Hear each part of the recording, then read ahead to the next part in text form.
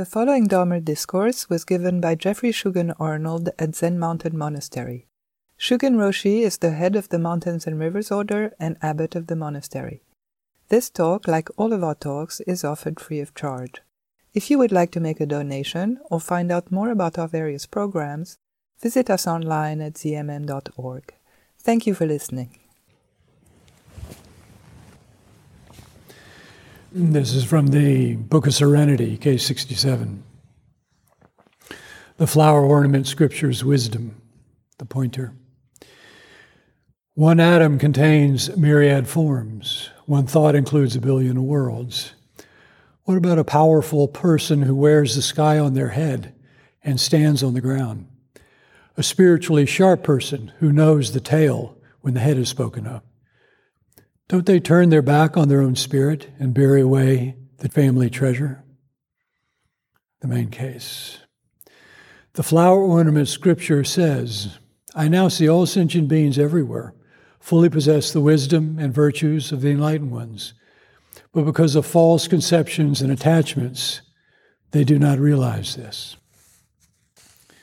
Hongzhi's verse. Sky covers, earth bears, making a mess, making a clump, pervading the universe without bound, breaking down subatomic particles with no inside. Getting to the end of the mysterious subtlety, who distinguishes turning towards and away? Buddhas and ancestors come to pay the debt for what they said. Ask old teacher Wang of Nanquan. Each person just eats one stalk of vegetable.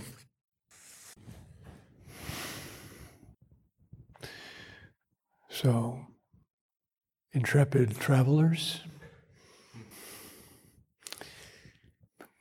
Yesterday we were in the belly of the beast. Today I think we're in the womb of the Buddha.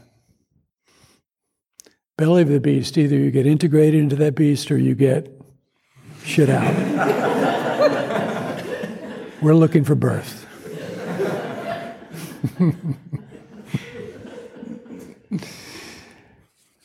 Each year we've done Rahatsu,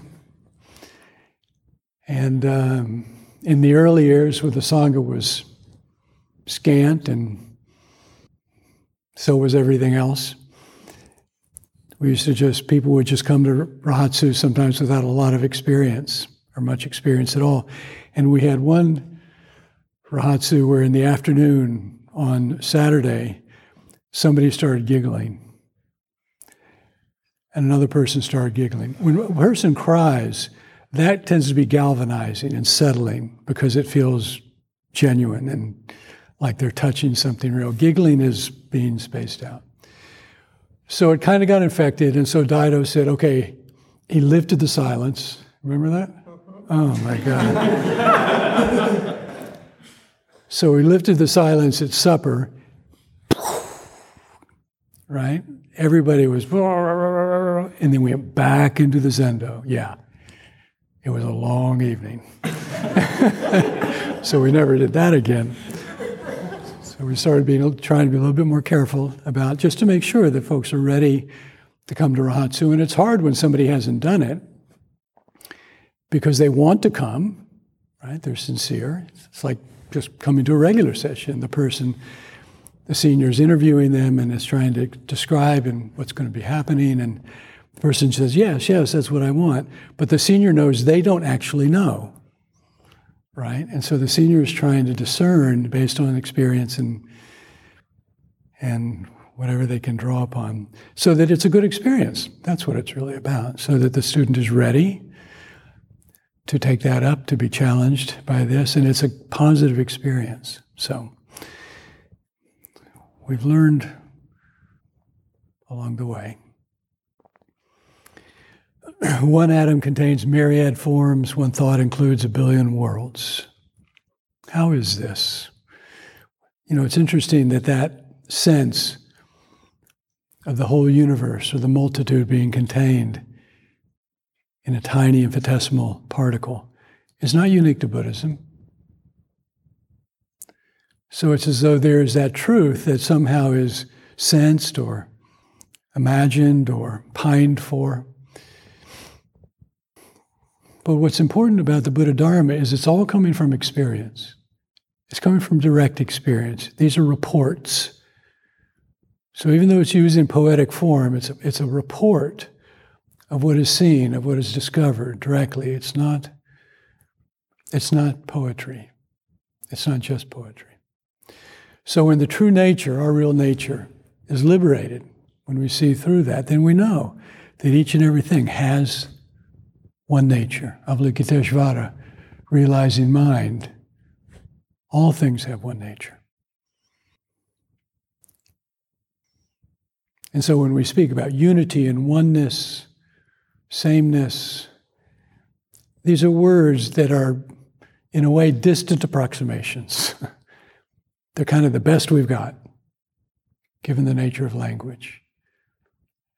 Because to speak of oneness and unity or merging all suggests that there are things that are actually separate, and somehow we get them all mashed in together and they become one thing. It's not like that. And so form is emptiness, emptiness is form. We chant that every day. Why? Why that sutra? Why that teaching? In the Prajnaparamita Sutras, there's many, many passages where it talks about somebody who does all kinds of dana and benefiting the Sangha, building monasteries, all of these things that would accumulate huge amounts of merit. And the Buddha says, does a person doing all of these things accumulate merit? And Subhuti says, absolutely, tremendous amount of merit. And the Buddha will say, someone who for one instant turns towards Prajnaparamita generates much, much more merit. Form is emptiness, emptiness is form. It's the truth that's never been hidden, and that is the liberation of Buddha Dharma, was the liberation of the Buddha. And in the pointer, when it talks about the person who wears a sky on their head, standing on the ground, a spiritually sharp person, don't they turn their back on their own spirit and bury away the family treasure? We can get in our mind entangled in anything. And so there are many teachings and practices that point to when a person realizes emptiness, not a single thing, no characteristic, no quality, no place, no location, and then they attach to that. Well, of course, they're not attaching to emptiness because that's impossible. We attach to the idea. And so that direct experience instantly, if unchecked, becomes objectified, becomes an idea. And so that has to be experienced. And this is not just with emptiness, but everything. And touching and experiencing something, then to immediately release. And we don't want to do that, right? We want to hold on to that. We want to preserve that. And he says, we bury our spirit, bury away the family treasure. Form as emptiness frees us from the entanglements of people and places and situations and emotions, sensations, tyrannies, all the things we get entangled in.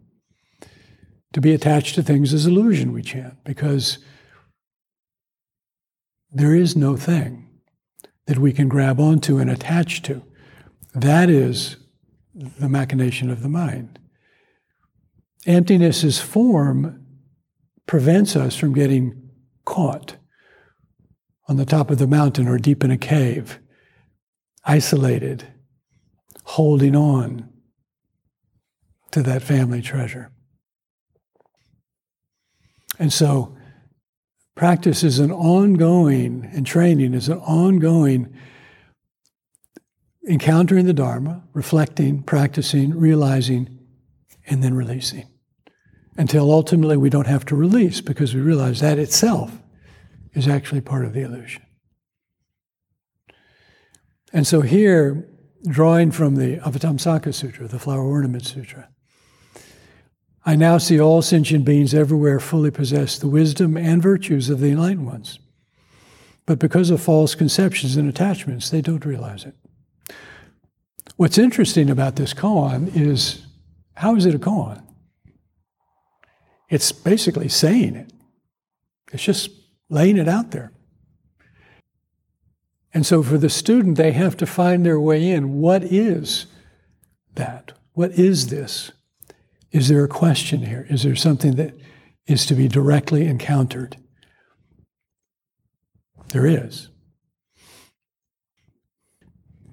You know, the Buddha way doesn't really begin in suffering. For many of us, we think of our path as beginning in the recognition of dukkha before we know the word.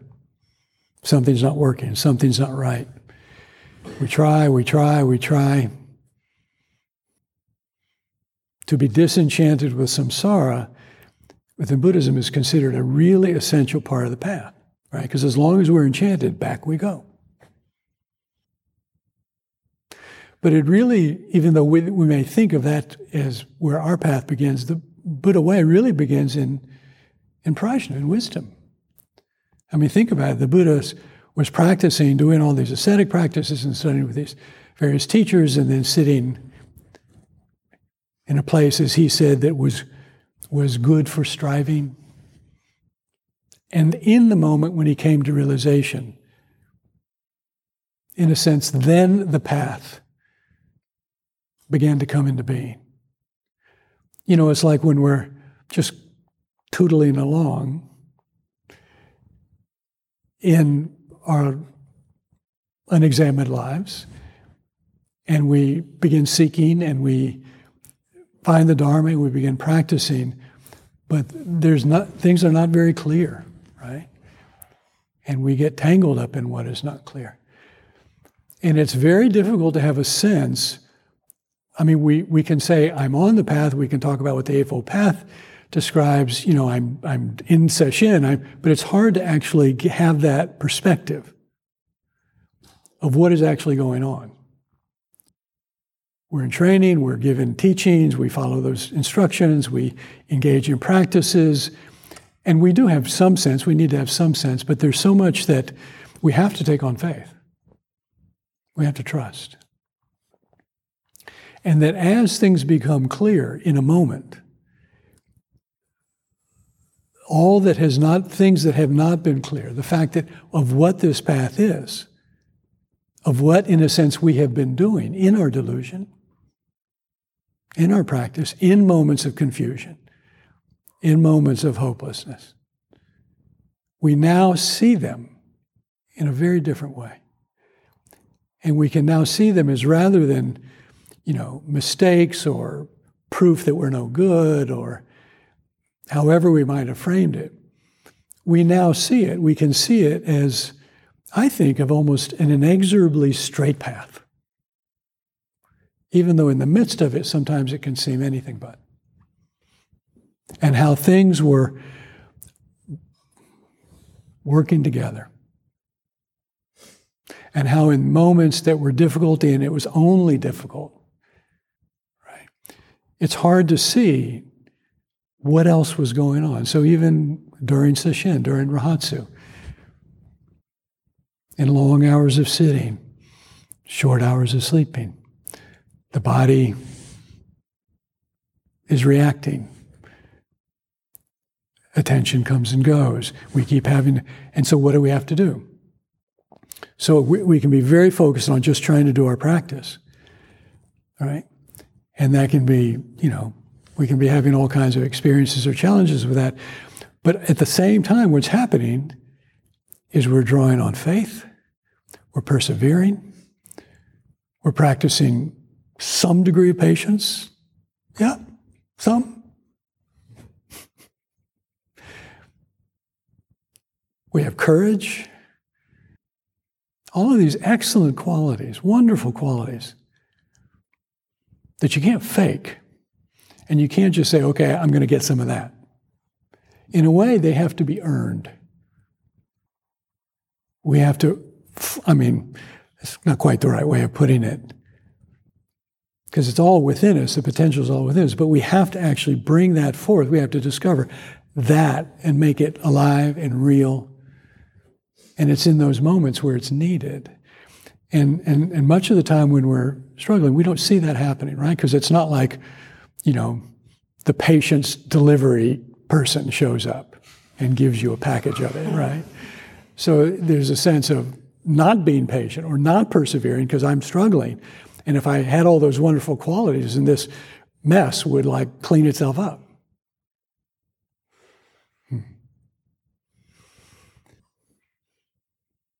Who of us would be fully able to face our own mind, our karma, the world, if we did not have faith in liberation? I mean, raising bodhicitta would be like a fool's errand if we didn't possess the wisdom and virtues of the enlightened ones. I'm going to practice because the Buddha was enlightened. He has it. I don't. I'm never going to realize it, but I'm just going to practice anyway.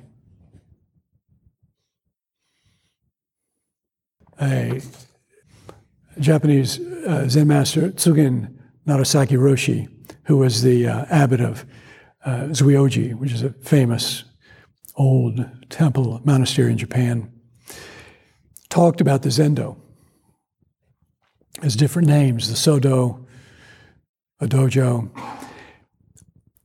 And Narasaki Roshi said, since ancient times, the Zendo has also been called the Soren, which is in Japanese means thicket. This is because the practice of the monks or the practitioners is like trees and grass growing together in peace and harmony. In the Zendo, newcomers and seniors, young and old, help each other to practice and develop as they live together, doing zazen, receiving the teachings, working with ongoing effort. In this way, they can be likened to milk, smoothly blending with water. They don't neglect practice. This attitude exemplifies the essence of the way of the life of a temple, of a monastery. Both sitting and lying down, we must act in accord with each other. The same can also be said of many actions. So long as we are alive, we should lead a pure life in the training hall. Grasses and trees blending together, practicing together in peace and harmony. Many people, God bless them, live good lives, want to do right by others, want to be fair, and so on. And thank goodness for every one of them. In Buddha Dharma, that good path is seen as inevitably an ongoing journey and negotiation of those grasses and trees, of brambles and boulders, until we see for ourselves that the basis of every conflict, every argument, every disagreement, every aggression, every false view arises from a grasping mind. It's that simple, and it's that challenging. And that all of those things, every blessed thing, is without any intrinsic existence. It comes and goes moment by moment. The mind seamlessly seems to stitch it all together in continuity so we can make sense of our lives. And so practicing together to blend not just milk and water, but anger and compassion, greed and generosity, impatience and patience, highs and lows. In the Avatamsaka Sutra, the Buddha says, how wonderful it is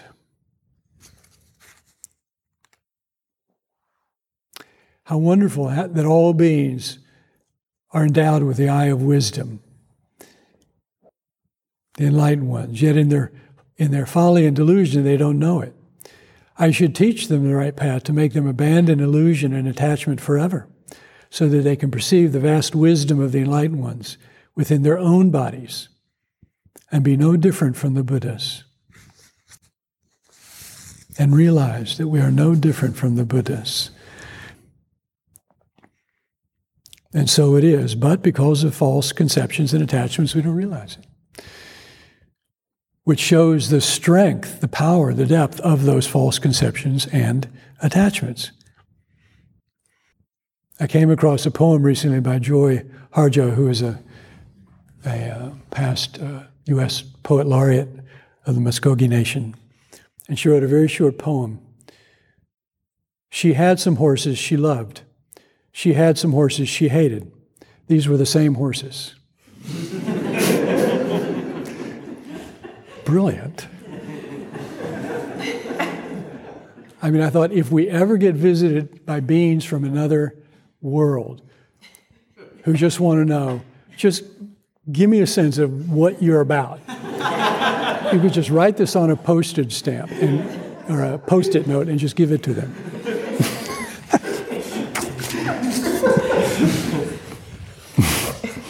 But that's not quite fair, because that's not all we are. And so an old master said, sometimes sentient beings, all sentient beings contain natural virtues as their substance and have the ocean of knowledge as their source. But when forms change, the body differs. When feelings arise, knowledge is blocked. Now, to bring about knowledge of mind in unity with the substance, arrival at the source, and the letting go of attachment to feelings, I will discuss this scripture. There's a commentary on the scripture. It's like a person with appearances befitting one full of virtue and wisdom, but who sees themselves as poor and sick and suffering as though in a dream. This is their change of form. They don't see their original body. This is the differing of the body. They take it to be their own body, and this is feelings arise. They don't believe that their own body is beautiful and blessed with good qualities. This is knowledge is blocked. When I spoke earlier about the importance in Sesshin of letting go of all concerns, and it's so important to understand letting go, that letting go simply means not grasping. It just means not grasping. And so when we let go, we don't grasp at our concerns, the things that tend to occupy our mind and our attention and our energy, the things we care about, the things we give our attention to, the things that we do that fill so much of our day and take a lot of energy, a lot of mental energy, a lot of emotional energy. That there be a time where we can come, having taken care of all of that, I'm going to step away and not be concerned about those concerns. That's what's important.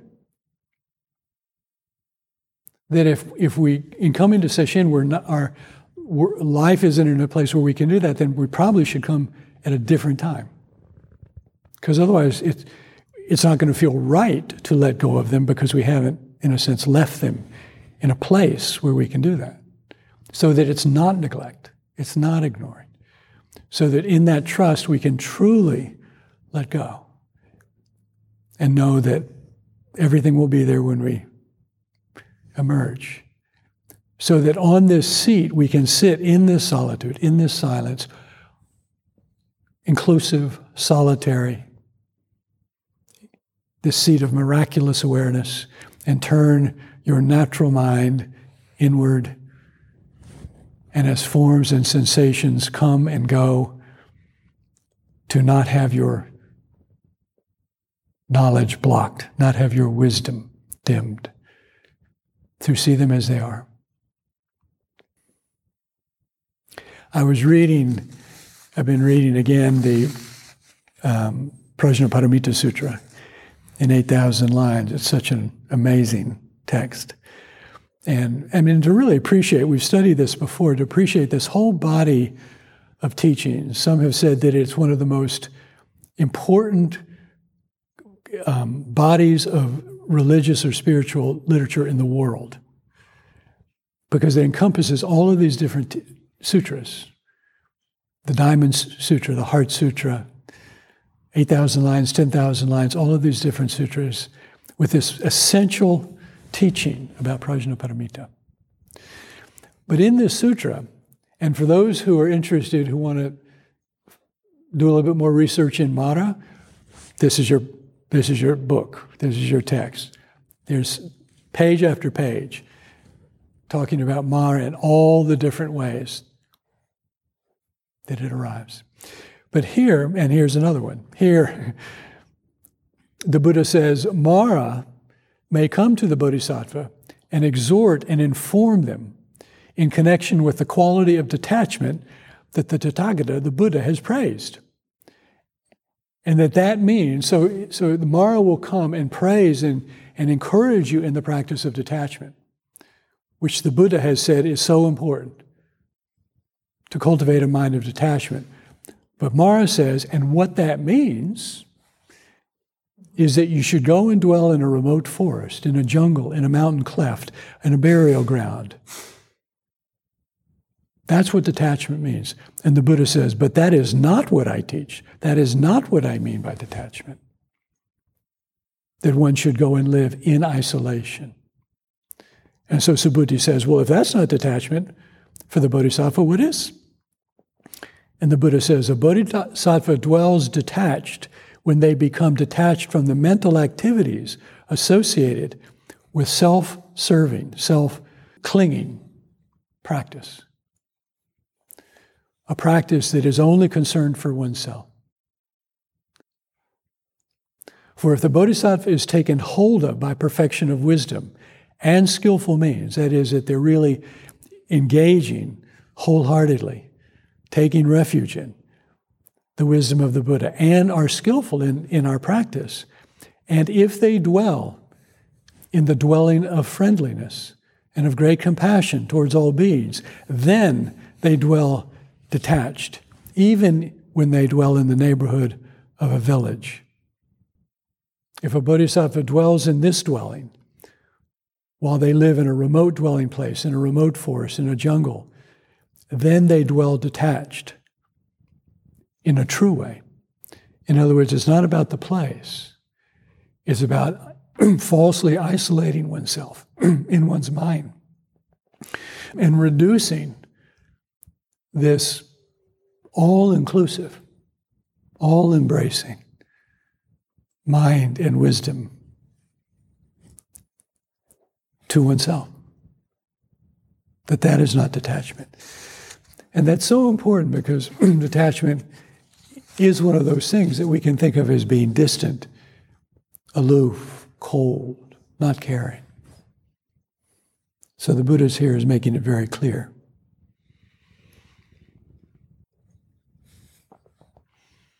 Because of false conception and attachments, we do not realize it. So we all, sometimes people come into practice or to residency, for instance, they say, I have no expectations. Okay. We'll see.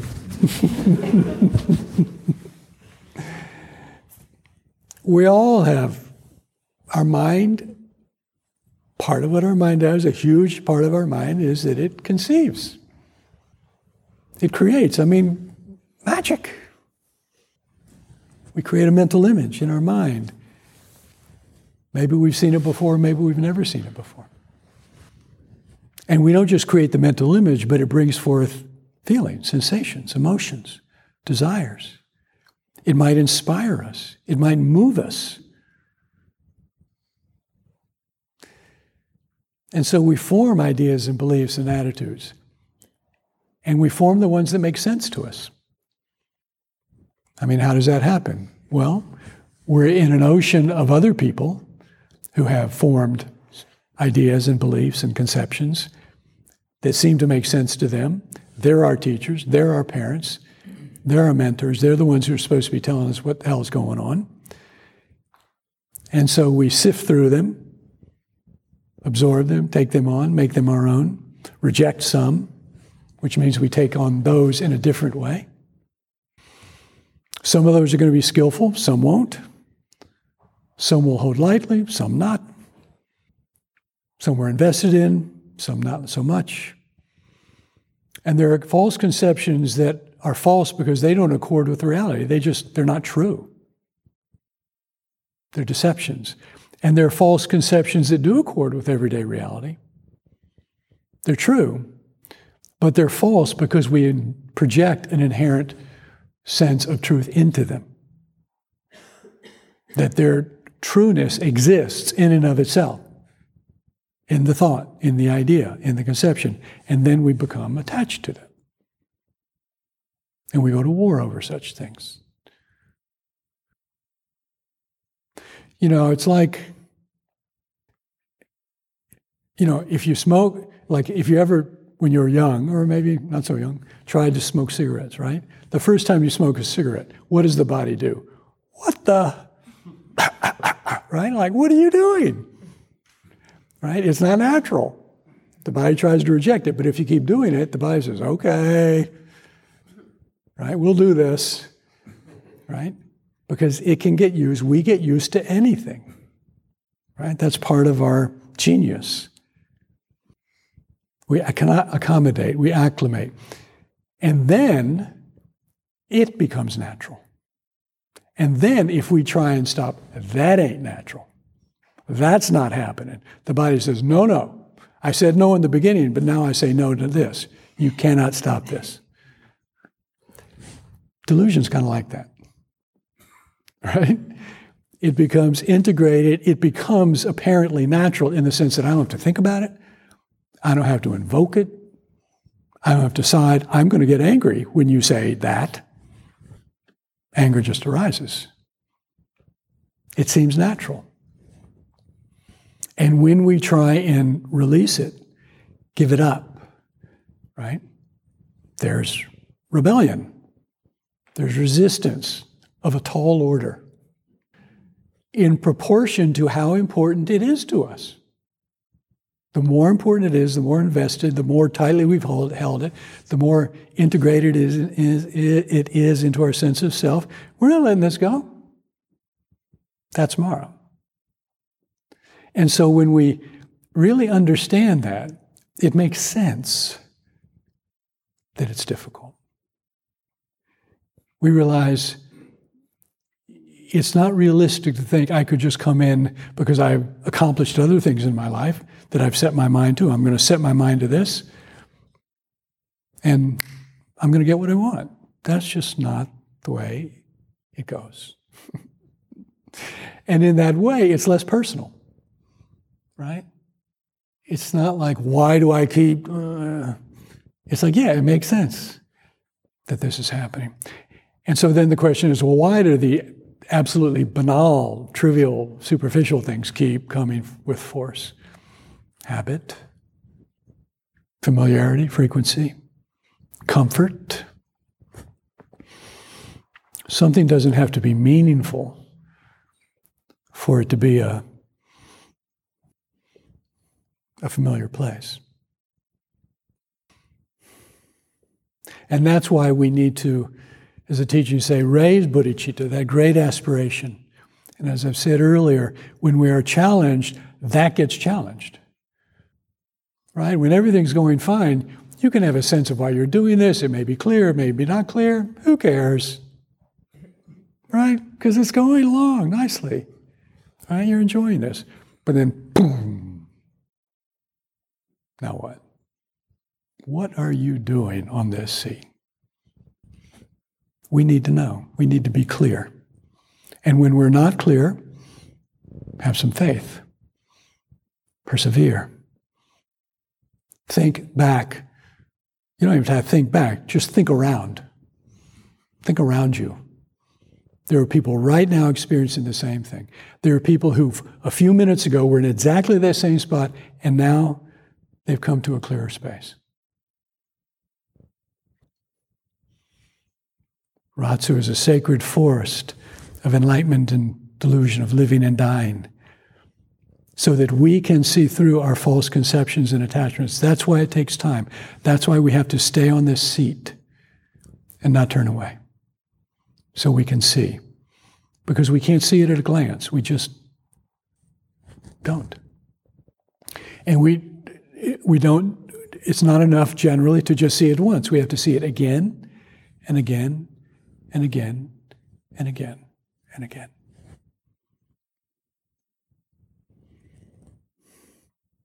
The distance of samsara seems to be a buffer, seems to be a kind of anesthetic, and it is. But it's like, you're going to get operated on, they're just going to take out a little something, right? They only need this area, but they're going to put the whole system to sleep so you're more comfortable.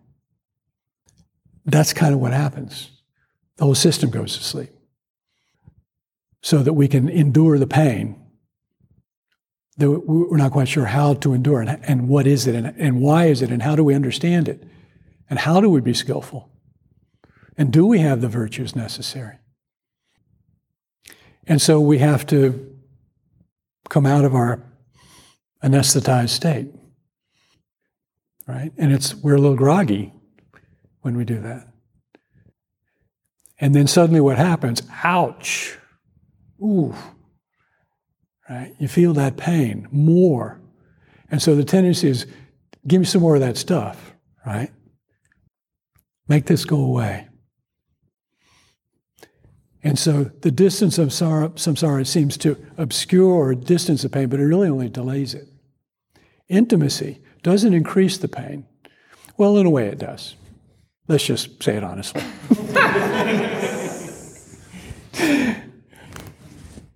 Because it's not pain if we're not feeling it, right? I mean, we can say it's there beneath the surface. The source is there, all the structures are there, but it's not there until it's there. And so intimacy does, in a sense, increase it. And what that feeling, that's the feeling of healing. That's the feeling of coming back to life.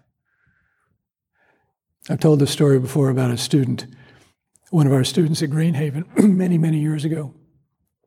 And he was telling me, we were doing a Zazen game, he was telling me that he sort of gave me the list of all the different prisons he'd been in, and some of the toughest, worst places in the state. And he said, I've seen pretty much everything. He said, you just get used to it. You see it, you kind of don't see it, you just keep going. And he said one day he was in the yard and all the guys were out there doing stuff and somebody got stabbed. And the sirens went off and the guards came in, and he said, I've seen this 100 times before, 1,000 times before. He said, but this time was different. And he said, I realized we're all caught in this thing. The guy who was stabbed, the guys who stabbed him, the guards, all of us, we are all caught in this thing.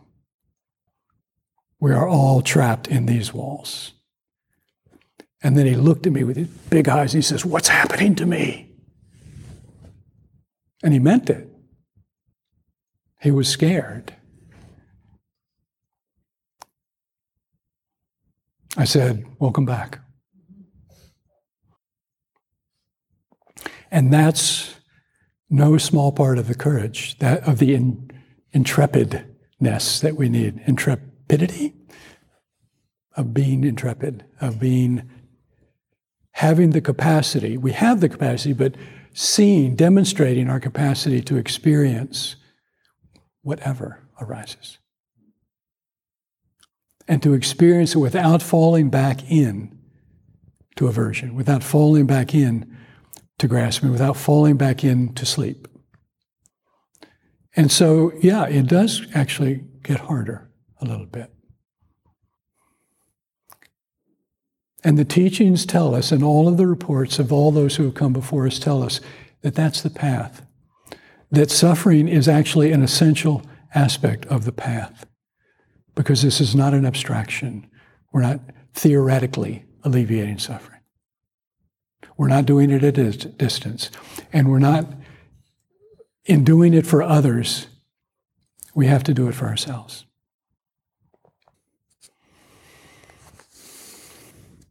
Sky covers, earth bears, making a mess, making a clump, pervading the universe without bound, breaking down subatomic particles with no inside. This is just Hongzhi's way of saying, hello. I recognize you. This is how I might describe you in this particular moment. Sky covers, earth bears, pervading the universe without bound, examining down to the smallest part, the subtlest aspect. Is there anything to hold on to? Is there anything that actually defines you? Is there anything that holds us in? The footnote says, even the Buddha's eye can't see it.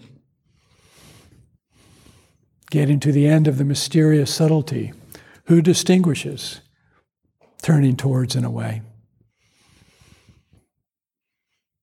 Buddhas and ancestors come to pay the debt for what they say and for what they've received. Right? In a sense, that's what, in the beginning, it's like, give me. I've come, I want to receive, I need to receive. I need the teachings, I need instruction, I need help. And then there's a point at which that's still true, but it's changing, and now it's starting to turn around. Now it's repaying the debt. But you know what? That actually starts at the very beginning. Right? The reason we can do this is because we do it. That's how it's possible. And because those who we might have left at home or at work, filling in the gaps, because the earth is supplying us with the four elements, because we have a relative amount of peace, all of the conditions necessary. They're vast. And so there is quite a debt. How wonderful that we can spend the rest of our lives repaying that debt. So we can get to the place where there is no more turning away, nowhere to escape, the footnote says. That's the good news, right? I mean, think about it. If you have an actual escape, don't you think you're going to use it? Don't you think there'll be a point where it's like, yep, I'm taking it? I mean, there were plenty of times where I had such thoughts. And as I sat there thinking about, making my plan for my escape to, which was really just like, I don't know if I can do this, I don't know if I can do this, I don't know if I got the stuff, blah, blah, blah. And then I would think, okay, so what's your plan? Right? Got to have a plan. So it's like, where are you going to go? Smart guy. And I realized I really don't have anywhere to go. And not because I was a monk, but because I realized wherever I go is the same thing. So just get back to work. Just get back to it. Just get back to it. Start over.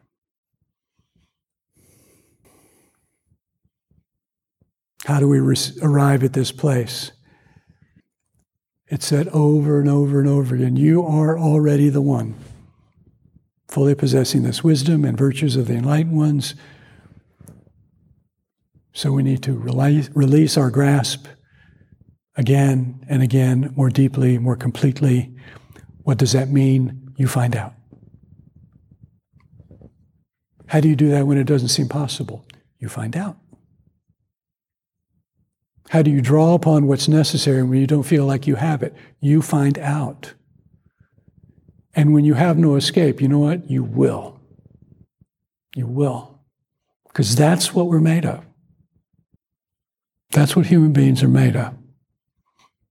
That's what Buddhas are made of.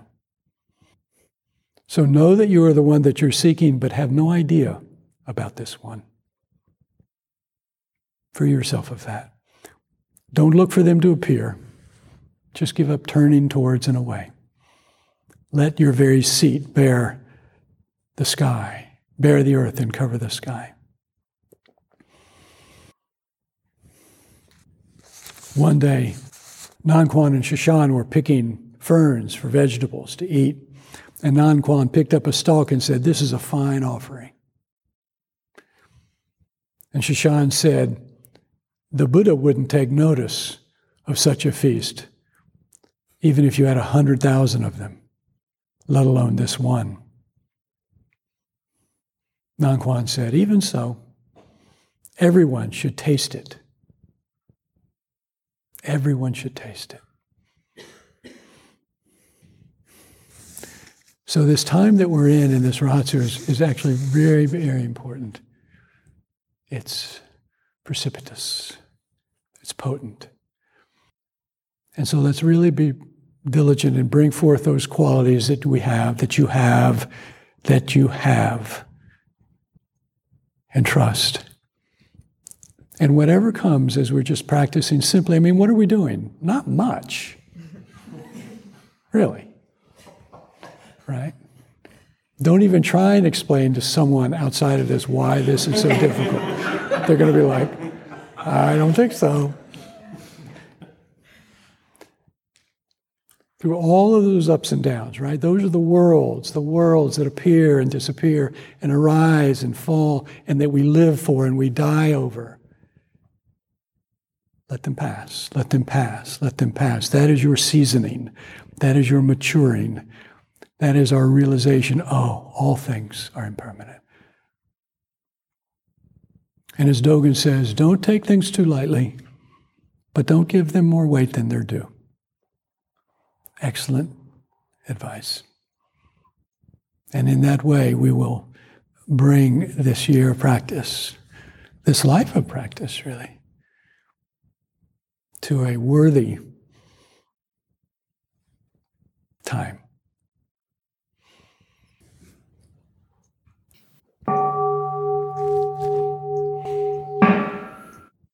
Thank you for listening. To find out more about ZMM's programs, retreats and residency, please visit us online at zmm.org.